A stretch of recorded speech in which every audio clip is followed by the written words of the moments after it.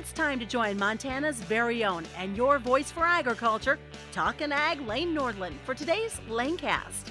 Hello, everyone, and welcome to more conversations here on the LaneCast Ag Podcast in partnership with the Western Ag Network. And for many months, since October 2022, farmers, ranchers, landowners, builders, and so many different stakeholders have been awaiting the Supreme Court's decision after they heard those oral arguments last fall in the Sackett versus EPA case. And finally, on the morning of May 25th, the High Court ruled that the Environmental Protection Agency cannot get away with what it wants to do, essentially.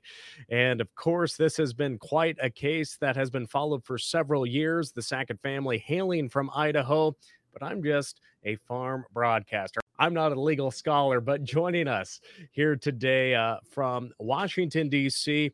is the National Cattlemen's Beef Association's Chief Counsel, Mary Thomas Hart. And Mary Thomas, obviously, the High Court ruled in favor of the Sacketts, reversing that Ninth Circuit Appeals Court decision.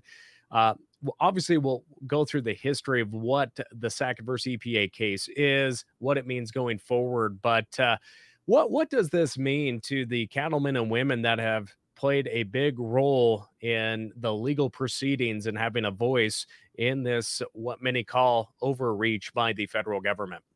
Well, first, Lane, thank you so much for having me. And, you know, for a farm broadcaster, I think you're making a pretty good legal expert. You've given a pretty good summary and definitely asking the right questions. I think today, farmers, ranchers, cattle producers, landowners across the country are experiencing a massive exhale. At least that's how I feel in my office. You know, this is an issue that we've been working on pretty directly since 2015, whether it was through the administrative regulatory process, through litigation.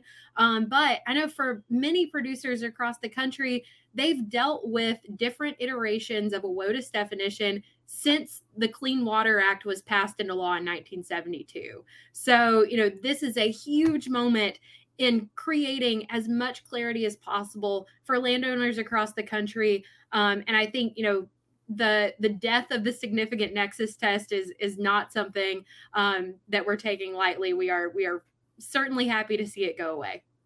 Now, obviously, this was a 9-0 ruling. So all the justices agreed that obviously the scope of the waters of the U.S. under the Clean Water Act was outside of its true scope.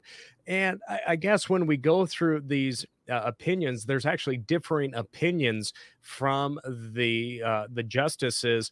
What does that look like? Obviously, there is over 80 pages in this opinion, and I know you finally had time to go through these as well. But when we go through the opinions, what should our audience know? What came out of the decision today?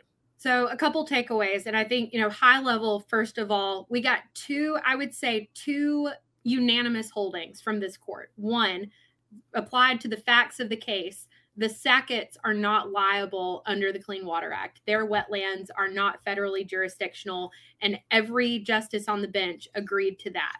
The second thing that was unanimously agreed upon is that the significant nexus test is not the standard that EPA and the Army Corps of Engineers should use in determining if a feature is jurisdictional under the Clean Water Act. Two massive holdings, both of which were 9-0 votes. Now, when we get into, you know, what to use instead of significant nexus, that's where we see some differentiation.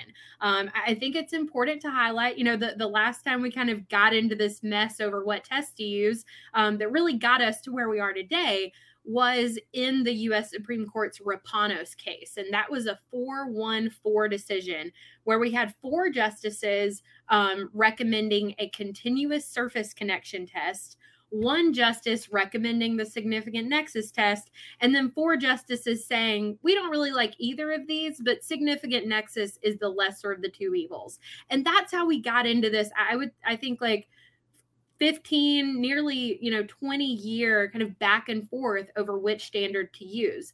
The court, even though it was divided in which test to use in determining jurisdiction under the Clean Water Act, I think was incredibly mindful of that. So the majority, 5 of the justices recommended the continuous surface connection test as the new standard for defining which features are federally jurisdictional. The 4 justices in the minority said, we don't love the continuous surface connection test, but we also don't like the significant nexus test. So they didn't provide an alternative test. So continuous surface connection is going to be the law of the land. That's going to be the standard that the EPA and Army Corps of Engineers are tied to for future definitions of waters of the U.S. Now, Mary Thomas, obviously, when we talk about that connection point, there's been a lot of concern from farmers, ranchers, landowners over the years about, again, what is navigable. So sometimes we do have water that is coming through an area during a rainy season, or we have a really good snowpack. Obviously, is that still up in the air on a time length of what is navigable and how that connects? Or is that something that legal minds are going to be arguing going forward, since they truly didn't make a full decision on that aspect of it? Right. So continuous surface connection, I think, is a pretty narrow standard, right? And EPA is certainly going to be tasked with defining what is a continuous surface connection. But continuous doesn't give you a lot of wiggle room. When NCBA looks at any definition, we're really looking for 3 things. And I think 2 of those were pretty clearly addressed in today's opinion. The first is the regulation of isolated features, isolated wetlands, isolated, whether you're talking about prairie potholes, vernal pools, playa lakes, those features that are not on their own connected to a downstream navigable water. I think that based on today's opinion, those features are clearly not going to be subject to federal jurisdiction in the future. Now, the other feature that we are, always mindful of are those ephemeral features, or features that really only carry water after a precipitation event. And that's where the word continuous is going to come into play, because there are 3 different types of, streams or categories of flow. So perennial, year-round, all the time, those features are generally subject to jurisdiction, and people don't really argue over whether those features should be managed by EPA. Seasonal features or intermittent features, I think, is going to be the gray area. And that's where there's going to be a lot of conversation about, if something flows for a few months a year, for one season out of the year, is that enough to consider it continuous? That's a question that we'll have to answer in the future. But I think when it comes to those ephemeral features that really only carry water after sporadic precipitation events, it's going to be a pretty clear no from the Supreme Court on federal jurisdiction of those features. So, maybe still a couple questions to answer, but I think, someone said earlier today that we've moved the scrimmage line. And I think that's a really good analogy. It certainly changes our starting point in a future conversation with EPA about which features are in and which features are out.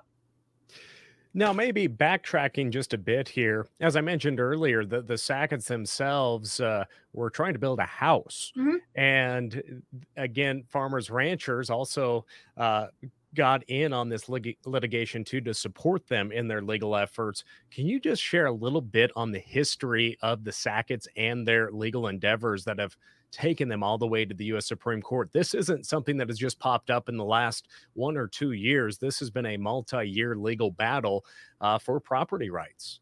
Absolutely. It has been a multi-year back and forth. And this is also the Sackett's second trip to the Supreme Court concerning this one plot of land. So quite a while back, the Sacketts bought a piece of lakeside property to build their dream home, as we all aspire to do one day.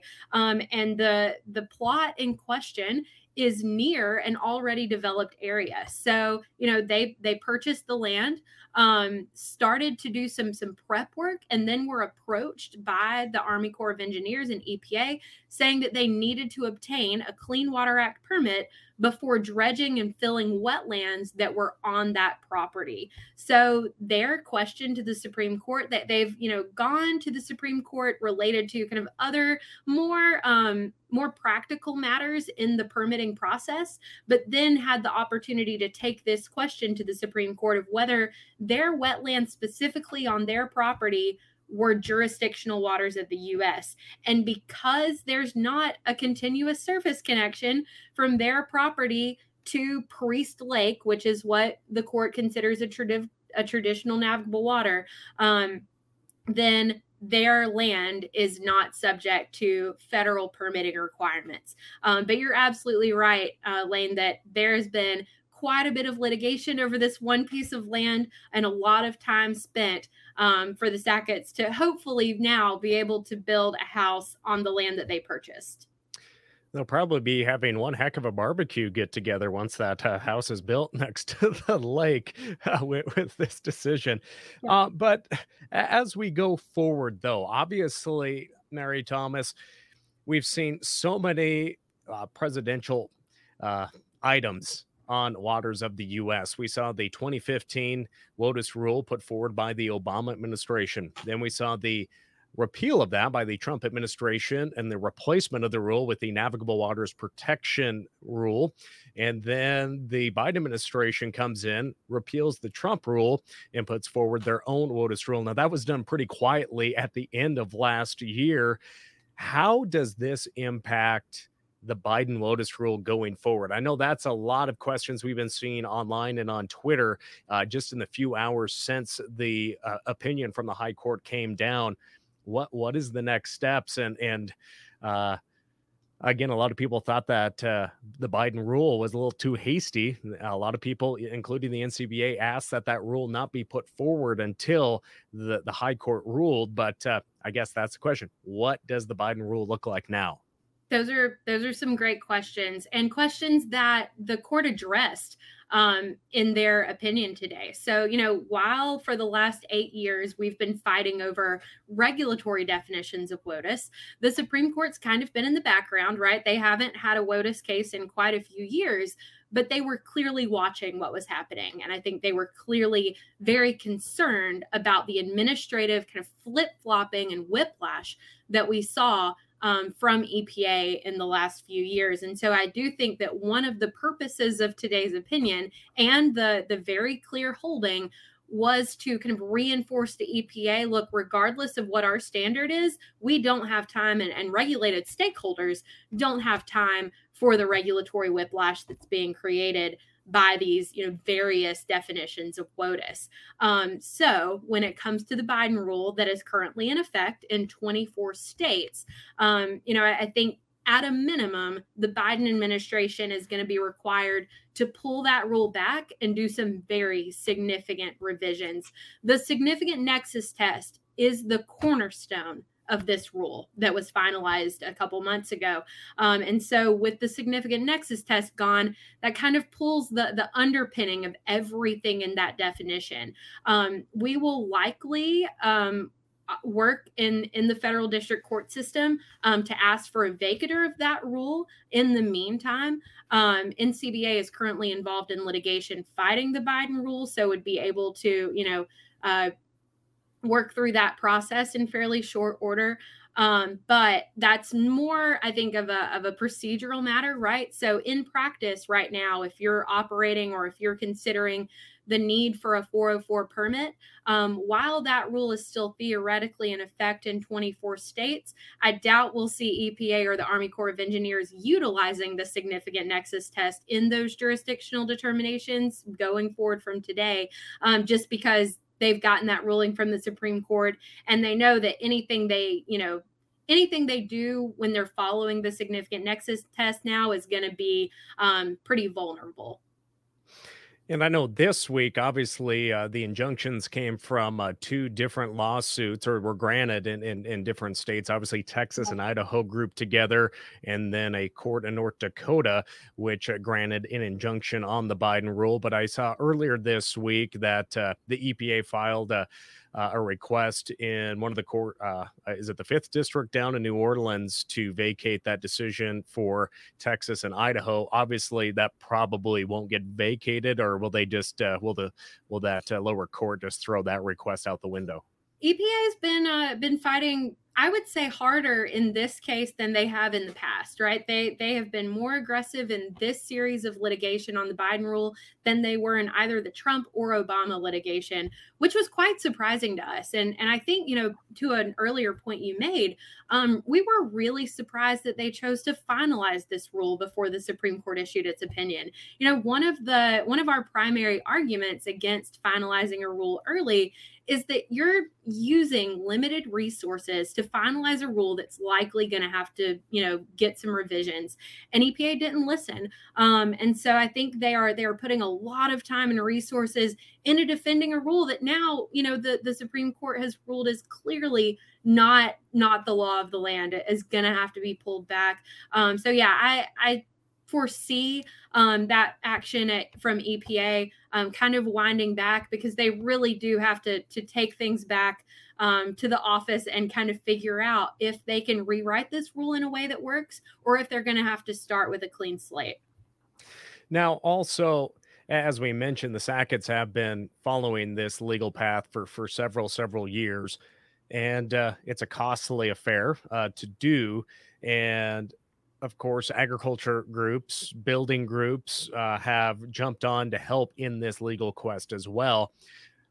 Could you maybe just paint a picture for our viewers and our listeners on how livestock and agriculture groups like NCBA can come in and help in these legal efforts and really help get a decision that is favorable for landowners, farmers, and ranchers? Again, this was not done overnight. It wasn't done with just one party, but the decision by that one family to continue to go up against federal regulations, they could have thrown in the towel early, but they didn't. Can you just share how that works and how different parties can be involved in a case like this? Yeah, you're absolutely right. And I think from NCBA's perspective, this is an issue that we've been working on for years, utilizing all three branches of government to do it. And I think, that's an important, kind of unique piece that we're able to bring to the table, right? We lobby Congress, we work with EPA, but then when necessary, we also go to court. And so that's what we've done with the previous three regulatory definitions. But when there are these private causes of action, when there is a family out there or an operation that wants to, push back on EPA, we certainly provide the assist, especially when we get up to the Supreme Court. And I want to give the Pacific Legal Foundation credit here. They, have represented the Sacketts from the beginning. So, I think, their work and expertise has been incredibly valuable to the Sackett family. But when we get up to the Supreme Court, a lot of people step in to make sure that those arguments made by the Sacketts are as robust as possible, whether it's from ag groups or building groups or other industry, other landowning entities. We want to make sure that those justices see just how broad the impact of something like the significant nexus test can be, right? It's not just this one family. It's not just this one wetland. It is across the country, impacting small businesses, family operations, farmers and ranchers. So we, I think, work together really well with other groups and other industries. And then obviously, parties in litigation to make sure that we are conveying the breadth of the issue to whoever is on the court. In other areas, Mary Thomas, that are very important for cattlemen and women, what else is on your desk here as of late that folks should be aware of, and that maybe is stuff taking place behind the scenes before maybe it even gets out there, trying to prevent anything from impacting the nation's livestock industry? Can you just share on some of the other matters that NCBA legally has been working on or continues to work on, or other achievements we've seen over the past few months? There's always plenty to talk about. And I'm just, I'm really focused on our environmental issues. So I'll maybe just provide some highlights there, but always know that, whatever I'm working on or talking about, compound it by quite a few. And that is, what all we're working on in this office and what all we're fighting back on. So just in my space, I think, hopefully this decision goes a long way in settling the WOTUS argument and putting that to bed.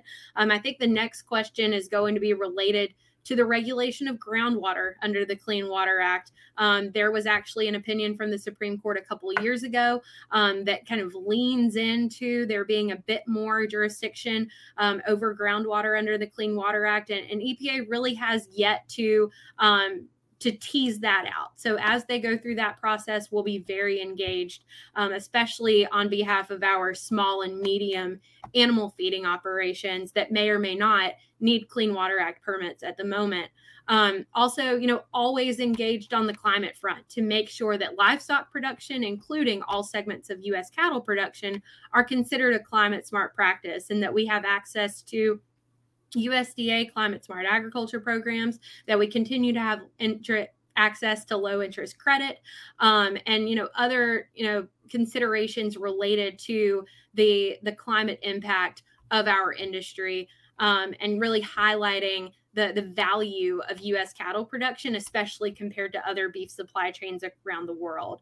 One other thing that I would highlight is in the species space. So this is litigation related. We've litigated on NEPA, the ESA, the Trump ESA rules, and we're currently in litigation against the Fish and Wildlife Service on the listing of the lesser prairie chicken in the middle of the country. So always active, like I said earlier, across all three branches of government, making sure that we are, in every space to defend and advance our policy priorities.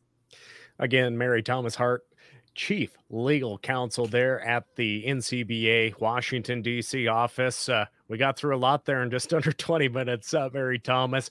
Hey, anything else that you would just like to share with our listeners and viewers here today before I let you get back to that busy day out in D.C. and talking to other farm broadcasters and reporters out there on this very important topic for rural America? I think I'd highlight that, we got a really big opinion today. There's a lot in there. We're still reading through it.